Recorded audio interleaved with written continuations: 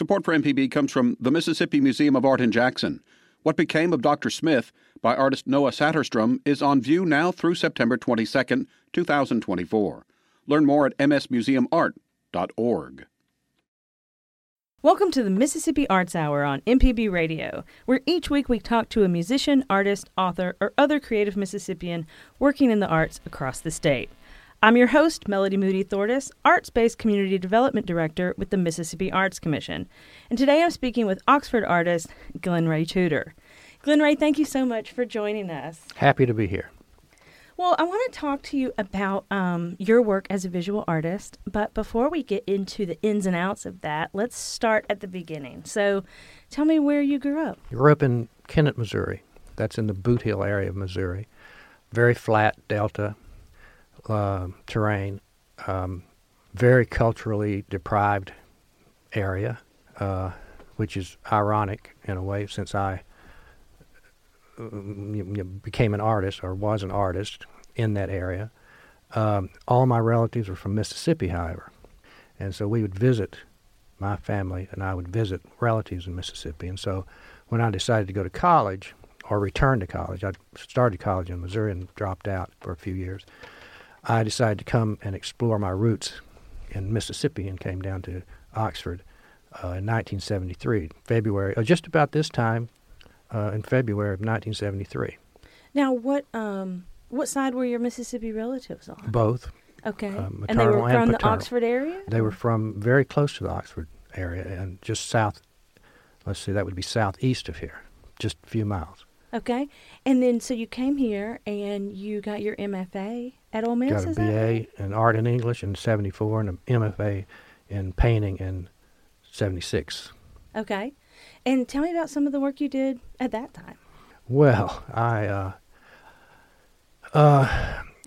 as a kid, I was doing the normal thing, dragons and castles and warfare and space invasions and et cetera. And then when I did get to college, I some surrealist work, experimental work. The professors encouraged a more abstract approach to visual art, and so I explored that area a lot.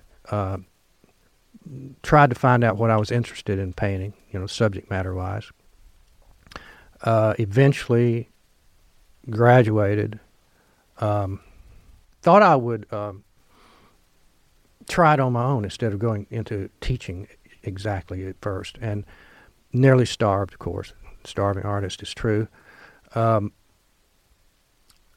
about a year of that, I started teaching at a private school, teaching art and English. Did that for a couple of years. Continued to paint it in all my spare time. Eventually started to make enough money to do it on my own. And so starting at about the age of 31, 32, that would be 1981, 82, have devoted myself only to painting since that time.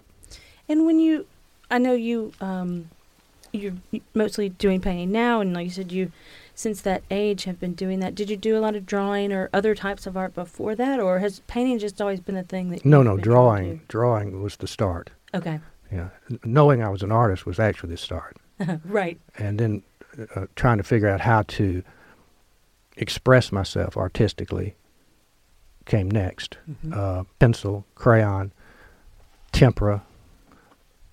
Age 15, discovered oil paint. Mm-hmm.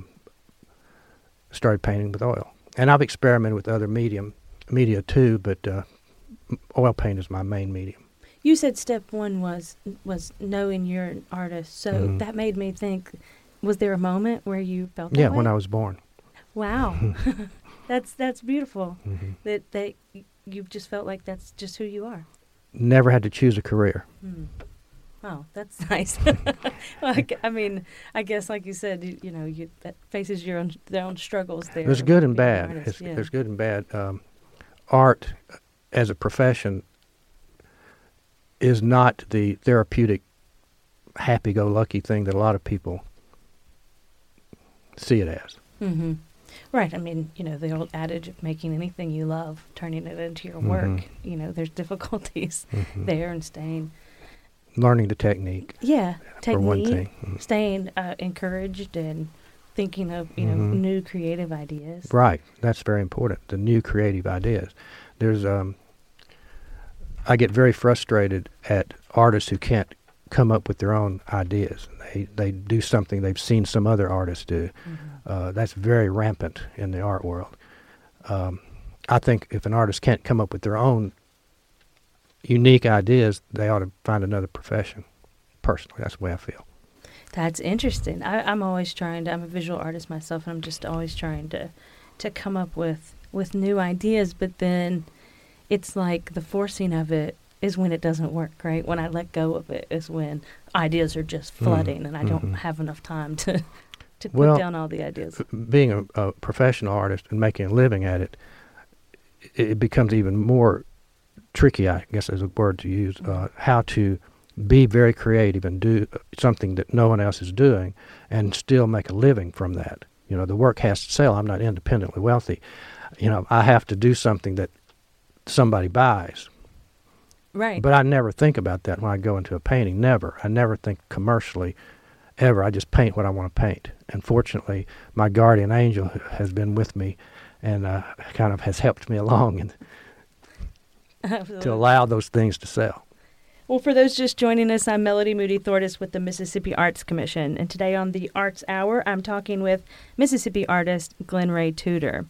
So, Glenn Ray, let's talk a little bit about, for our listeners in particular, the type of painting that you are most known for. Some call it hyperrealism. Some call it photorealism. Would you use the terms interchangeably? Not really. Okay. The difference used to, a long time ago, they could be used, meant the same thing. If you described a person's painting as hyperrealism, superrealism, photorealism, you knew what that painting was going to sort of look like. It was going to be very real, look like a photograph, carrying realism to the nth degree. Now, photorealism, which started in late 60s, early 70s, the photorealists take an object, and they use photographs, of course. That's why it's called photorealism. And there's no social commentary. There's no philosophical or meaning, metaphor, anything like that. It's simply what it is. A car parked on the street. Don't go any further meaning-wise. House, a building, city street. Hyperrealism now is defined as super realism. But there's a social commentary going on, or a metaphor in my case. Metaphor is extremely important in my painting. And when you say hyperrealism and photorealism, there's a distinction now. So do you do your paintings from a photograph or from real life? From a photograph, from real life, and from my imagination. Wow. So I set the still life up, and I photograph it. And I refer to the photographs as I paint. But after a while,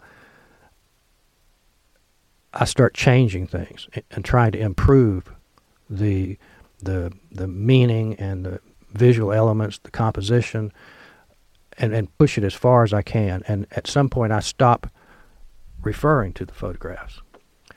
I'm not trying to recreate a photograph. That would be kind of boring, very boring, actually. I'm trying to create a work of art, and the photograph is simply the starting point. It's like a study, a drawing, something that I start from. When I finish the painting, if you were to look at the photographs that I've used as reference and compare them to the finished painting, you would think, oh, well, they don't look alike. Are you sure you used these photographs to base this painting on? That's how much difference there is between the two.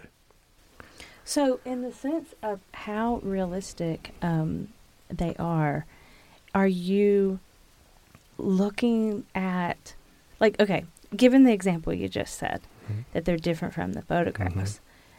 Do you still have to, and I'm sure you're further enough in your career, you probably no longer have to do this, but do you have to look at an object to at least kind of see the edges, the shadows, etc., to replicate that? Or are you at the point where you're also doing that from memory as well? I do both. I like to look at the object, but the object, my paintings are this will sound contradictory, but they're more real than real. Let's say I'm painting a marble on comic book, which is one of my more recent series, started in 2002, I think, was the first painting, or 2001. Marbles don't look that way in reality. The shadows that are reflecting the various colors as the light goes through the marble, that doesn't happen in reality to that degree. So I'm creating an art that is based on visual reality, but pushed to a degree of extreme imagination made manifest visually. Right, like you're pulling out that light or that shadow to really emphasize what it's doing. That's what I'm looking at the painting that Glenn Ray is describing with marbles on the comics. I hope anyone listening will go look at his work to see the magnitude of what we're describing. But you can see in the shadows, it's not a gray shadow. It's there's depth in every part of it that you may or may not see in real life. And I would argue that some people may see it and others may not. I remember doing studies in art school where we had to paint the actual colors that were in the shadows because we're just so used to saying, oh, it's black or it's gray, or when it's not. It's full of color. And so you've done an amazing job doing that. You're credited as one of the world's top hyperrealist artists. So is this the type of work that you've done all along? As I said earlier in our conversation, when I started painting with oil paint when I was 15 years old, I was striving for a hyperrealism approach. But I had to learn a lot about painting. And so I wasn't able to achieve in those early days of painting what I wanted to achieve. But by the time I was in my late 20s, I was able to pursue it and actually start to see the painting develop as I wanted it to look. So I would say late 20s, you would probably start to call me a hyperrealist at that point. Well, you're listening to the Mississippi Arts Hour on MPB Radio. I'm Melody Moody Thortis with the Mississippi Arts Commission. I'll have more with my conversation with guest Glenn Ray Tudor after the break. Welcome back to the Mississippi Arts Hour on MPB Radio. Each week on the Arts Hour, representatives from the Mississippi Arts Commission speak with different creative people across Mississippi. Today, I'm honored to speak with visual artist Glenn Ray Tudor. Glenn Ray, thank you so much for joining us. Before the break, we were talking about hyperrealism and some of the work you do, and I wanted to talk a little bit more about some of the series work that you've done. We talked a little bit about the marbles and the shadows, but let's dive deeper into the marbles and comic book series. I'm interested to know, well, first, where did the comic books come from? Are these real comics? When I was a child, I fell in love with comic books. Riding in the grocery basket as my mother pushed it down the Kroger aisle, at the end of the aisle, I saw the comic book stand, and it was like a magnet, and that started my collecting comic books. I didn't read them. I was only interested in the visual aspect. Even after, that was when I was like 3 years old. When I did learn to read later, I still didn't read the comics. I made up my own stories as I had in the beginning. As I grew older and started my various series, the Jar series, the Fireworks series, Container series, etc., I was always trying to figure out a way to incorporate my love of comic books and all that they meant to me, all the metaphoric elements, into my work. And I tried and tried, and I wanted to find an original way to to go about it, but I couldn't figure it quite out. When I was in my late 20s, I did a series trying to incorporate comic books into my painting, and they were pretty much failures. However, a collector who bought one, a Washington, D.C. Resident, I was in Washington, D.C. in I think it was the year 2000, or it might have been 99, and I was staying with this collector. And he asked me, well, have you been able to do this? Have you been able to incorporate comic books into your work? He bought the painting when I was about 28, 29, and now we're talking about I was 50 years old. Is that right? Yeah. Or about almost. And I said, well, I've been thinking about it and trying to incorporate them into my work, and I think if I had about 6 months, I could do it.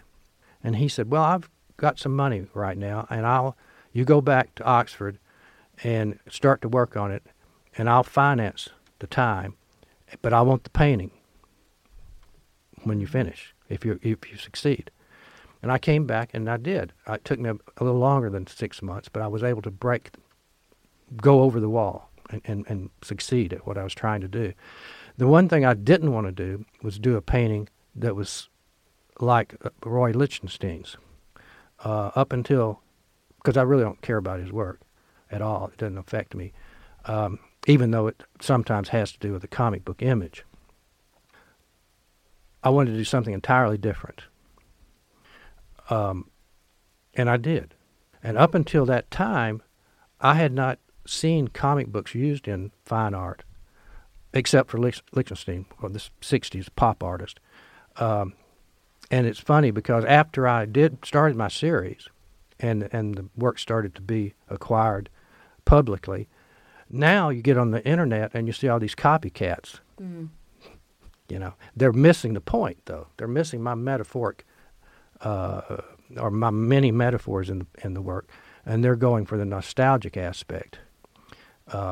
Whereas the important thing about my work, especially in the comic book series, are the metaphors involved.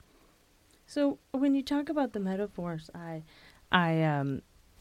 can't help but ask about the text. Mm-hmm. So the text that's included in these comic book strips, I know this is difficult for those listening who can't see what we're talking about. I will post some of these images. But what's the significance of the text? The text is the narrative is what you're talking about. Mm-hmm. There's a story. I'm giving the viewer clues as to what the painting's deeper meaning is. I'm playing around with the ideas of childhood and adulthood and the differences and similarities. The marbles are toys, but they're also, if you put one of those in a slingshot and aim it at somebody's forehead, you're going to create a weapon. And so they have a duality in meaning, almost opposite meanings. The comic books, and I'm just throwing various ideas out there because there's a lot of them in these paintings, but I'll touch on a few. I'm using romance comic books for the most part. I'm commenting on relationship, good and bad. Romantic relationship. We've all had good ones. We've all had experienced bad ones. I'm commenting on that. I'm commenting on time, the movement of time. A panel in a comic book is like a moment of time. And you move from one moment of time to the next panel, and it's like a second goes by. So you're moving in these sections, panels. So I'm talking about time as well as adulthood, childhood, toys, A comic book you think of as being a child's, something a child would be interested in, more so than an adult. But in what I depict in the comic books are adults interacting with one another. So there's a lot going on. The further you look, I could go on and on about the meaning. Yeah, you really, I'm looking at it as you're describing that, and you start to see the layer after layer. Well, if you're just joining us, I'm Melody Moody Thortis, and this is the Mississippi Arts Hour. Today I'm talking with Mississippi artist Glenn Ray Tudor. So, Glenn Ray, we talked a little bit about your comic book and Marvel series. So let's talk about some of the other series work you've done. I'd love to know about the work you've done with the jars. Mm-hmm. They're so full of color. And after hearing you, I'm sure they're so full of metaphor as well. Yeah. Can you tell me a little bit about the inspiration behind them and any hidden meanings there might be with the jars? I was looking for a subject that I could have more control over in composing. Instead of going out on the street or walking around finding something that's pretty much composed already, I wanted to find something that I could manipulate and manipulate the composition more. And I wanted a metaphor. I was looking for a metaphor at that time, and we're going back to the mid '80s now, probably '84, possibly '85. I wanted a metaphor that would show what it was like to be alive, what ourselves, our being, our bodies, a body is a container, like a jar, and it contains what we are. That is, some people call it a spirit. We're contained within that container for a while, just like the contents of my jar series. The jars, they contain vegetables, jelly, so forth. But someday, it's going to be opened. Somebody's going to open that lid and utilize that content. And that content then will become something other than what it is while it's in the jar. Just as our spirits will become something else after we leave this body. We don't know what that is. Even if it's nothing, it'll be different from what we are now. And so that's one of the main metaphors in my jar series, expressing our reality as people, or humans, or living things. Now, during the break, we were talking about the series you did on hot sauces. Mm-hmm. So, we tell our listeners, a little bit about your thoughts behind the hot sauces. It's the same thing as the jar series. They're containers. The hot sauce represent our identities, our living identity. The reason I chose hot sauce was because the idea of that being hot, affecting. You open a can of a jar of beans, and it's kind of a bland taste. You open a jar of hot sauce, and it's got a spark to it. So there's a slightly different thing happening. I was drawn to that, as well as the visual aspects of the red and the greens. Always interested in labels, the narrative elements. Probably coming from my first experience of going to the grocery store with my parents, seeing all the canned goods, bottles and jars and so forth. Just the amazing reflective qualities of the glass.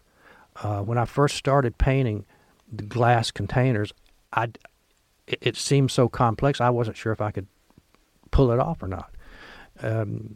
But I thought if I could, that will really be a complex part of the composition. I've been fearful to paint glass for that same reason in the past. I love color.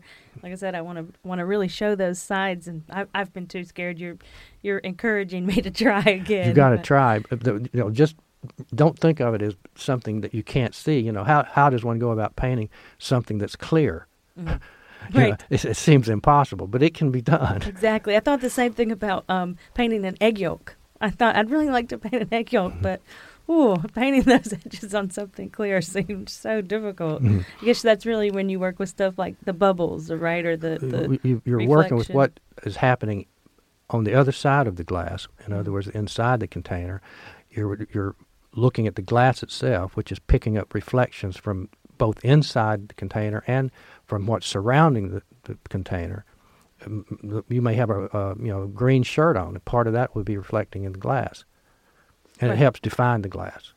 Texas Pete, is that your favorite hot sauce? Well, it's one of my favorites. It's not too hot, and it's not like a Tabasco that is almost too hot.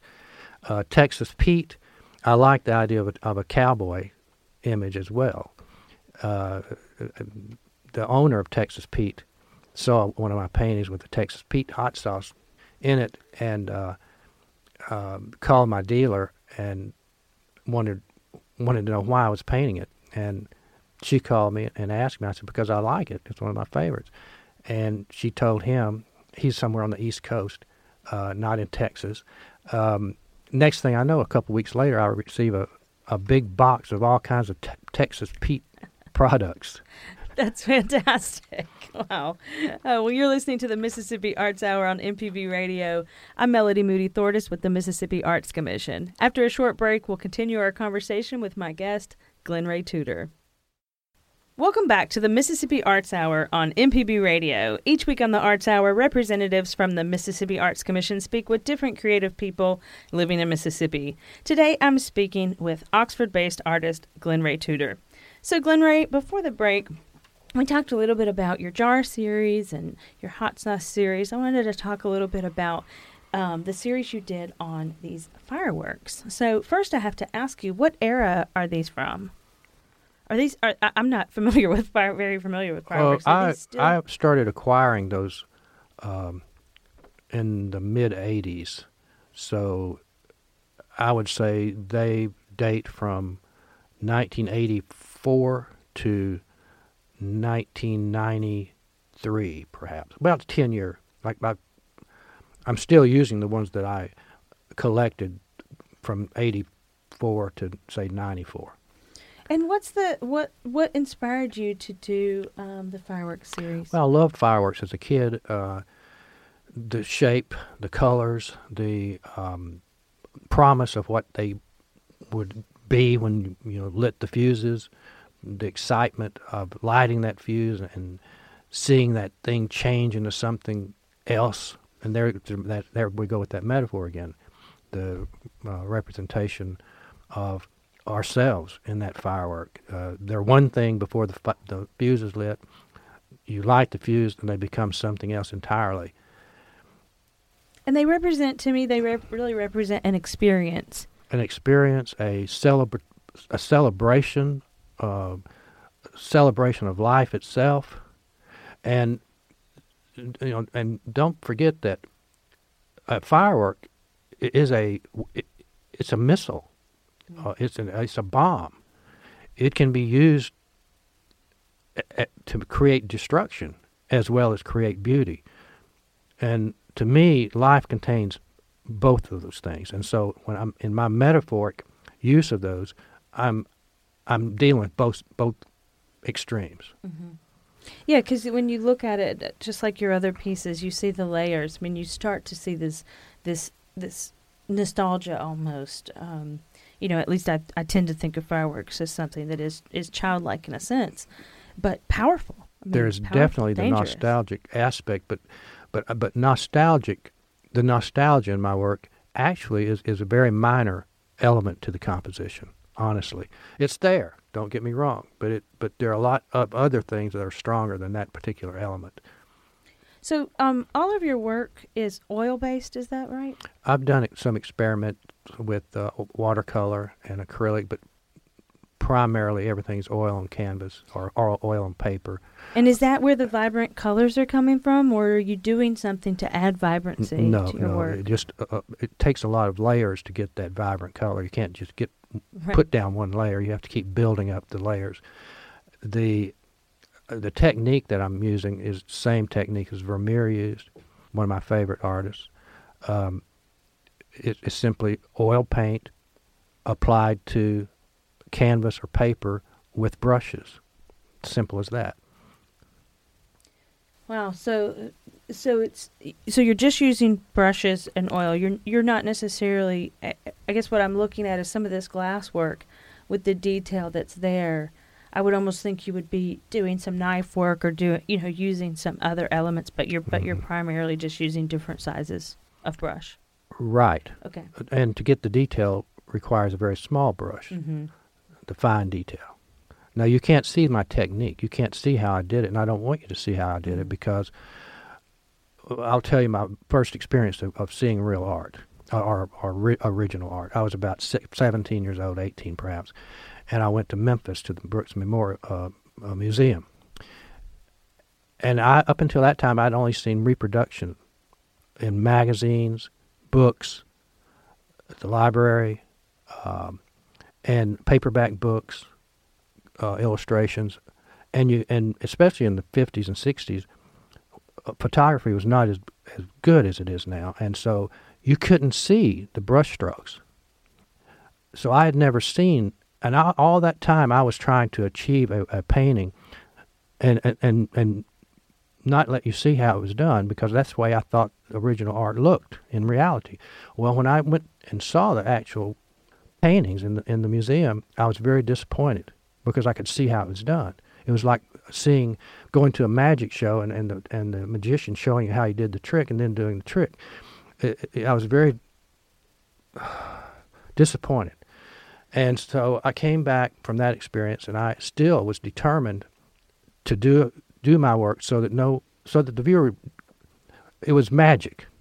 I want the viewer to see the art, not how the art was manufactured. Right, I don't not want, see the man behind the curtain. No, kind of situation. Right. No, don't. Let's say you go to a piano recital. I don't want to hear all the bad notes he made while he was practicing the piece. I want him to do it flawlessly, and make it art. So tell me a little bit about, if you don't mind, your process. How long does it take you to do? I mean, each one is different, I'm sure. So maybe you could use an example. It depends on the size of the painting. Often, a larger painting will take longer than a smaller painting, but not always. I don't have a recipe. If I had a recipe, I could tell you exactly how long a painting would take. But since I'm trying different things as I paint, painting, well, I never complete a painting in less than a month's time. Okay. And the painting that I did right before my book Portals came out in November took me 8 months to paint. And so I never know. If I were simply reproducing a photograph, or if I had some kind of recipe as to how to go about creating a painting, then I'd just as soon be working at a factory and an assembly line. Right, because it takes the creativity out of it. For you. If I could create a recipe of how to do it, then I'd give it. Anybody could take the recipe and do the painting. Mm-hmm. So tell me a little bit more about your new book, Portals. You said this came out in November. I'm looking at it, and I know it. You said it's available at Lemuria, in Jackson. Is it? It's available anywhere. Books, can be ordered or sold. You can order directly from the publisher, which is Yoknapatawpha Press. You can order it directly from supersonicart.com. Lemuria stocks it. Square Books in Oxford, my hometown, and stocks it's called Portals by Glenn Ray Tudor. That's Glenn Ray with 2 N's. So tell me about the creation of this book and the inspiration behind it. It's an extensive interview throughout the book conducted by my son, Zach Tudor. The imagery, there's, I think, 238 paintings reproduced, and it consists of selections of my work from starting in 1983 to the present time. Naturally, everything's not included, but a good number of the paintings during that time are included in the book. So this is over 30 years of your work. Mm-hmm. You guys just heard how long it takes to create, on average, a painting. So what was it like creating this with, in collaboration with your son? It was very interesting. He certainly asked a lot of good questions, and as I say, it's an extensive interview. And can you give us any highlights about some of the things that people might find of particular interest in the interview portion? Or Well, I talk about a lot of the things you and I have talked about today, Mm-hmm. the metaphoric elements and the technique, the brushes and so forth. But I also get into the philosophies that I'm concerned with. I cover a lot of ground in the book, in the interview. And there's a lot of series represented, starting all the way back to my, I guess you would call it, Outside Views series, starting in the early 80s. And in addition to promoting the work that it took quite a while to put this book together. In addition to promoting that, what work are you working on now currently? I am in the process of painting a painting in the marble and comic book series. Okay, so you're continuing that series. I've got a whole lot of ideas yet to do in that series. Yes. Well, that makes a lot of sense since you've been thinking about for so long how to incorporate comics into your work, Mm-hmm. that you would continue to have. I've been working on that series, let's say, for how many years would it be, from 2002? Okay, so 17 years. Isn't that incredible? That is absolutely incredible. Wow. Your work itself is incredible. Again, I'd encourage anyone to check out your work. I'm just getting started with the Marvel comic book series and the Fireworks series, especially those two, the Container series. I really need several lifetimes to get the work done that I would like to do. That's inspiring. As a visual artist who struggles to think of ideas, that is absolutely inspiring that you feel that you could fill up multiple lifetimes with the ideas you have. So, what have you learned from other artists? What inspires you? What have you learned? Good, bad? I've mentioned Vermeer before, fantastic artist. I've learned almost as much from listening to Mozart as I have studying other artists' visual techniques. I've learned as much from the artists that I don't care for as I have the artists that I do, because you have to know what you don't want to paint as well as how to, learn a technique, for example. Vermeer, I keep going back to Vermeer because you can't see how he did it. You have, even if you use a magnifying glass, it's hard to tell. It would be hard for you to tell how I did it, even with a magnifying glass. I've learned so much from, or I don't know if learned is the right word, inspired maybe by illustrators, more so than the hotshot artists like Picasso and so on. Illustrators like Wally Wood, Will Elder, Mad Magazine artists, Drucker and those guys. That's who I saw as a kid, you see. Those I didn't see. The only major artists, I guess you would call them, that I saw were reproductions in art history books at the library. Now, I read, and tell me if this is correct, that you're credited as one of 3 people that helped create the hyperrealistic movement? Is that accurate? I think I created it myself, just myself, but whoever said that got it pretty close. There you go. That's fascinating. Just by pushing the envelope, pushing. That's right. Yeah, now I need to look up who those other 2 people are. I'd like to know who they were too. Yeah, exactly. So people can find your work at GlenRayTutor.com. That's right. Okay, and that's that will lead you to all the people that represent me, sell my work. You'll find all kinds of information by going to Glen Ray Tudor. Well, Glen Ray Tudor Google or whatever Sure. search. But yeah, I have a website called glenraytudor.com. Great, and you can pick up the book Portals wherever books are sold, as well as at Lemuria Bookstore in Jackson, Mississippi. Thanks, everyone, for listening to the Mississippi Arts Hour. If you missed part of this interview or you want to listen again, you can go to mpbonline.org/Mississippi Arts Hour. And be sure to tune in each week for the Mississippi Arts Hour, a co-production of MPB Radio and the Mississippi Arts Commission.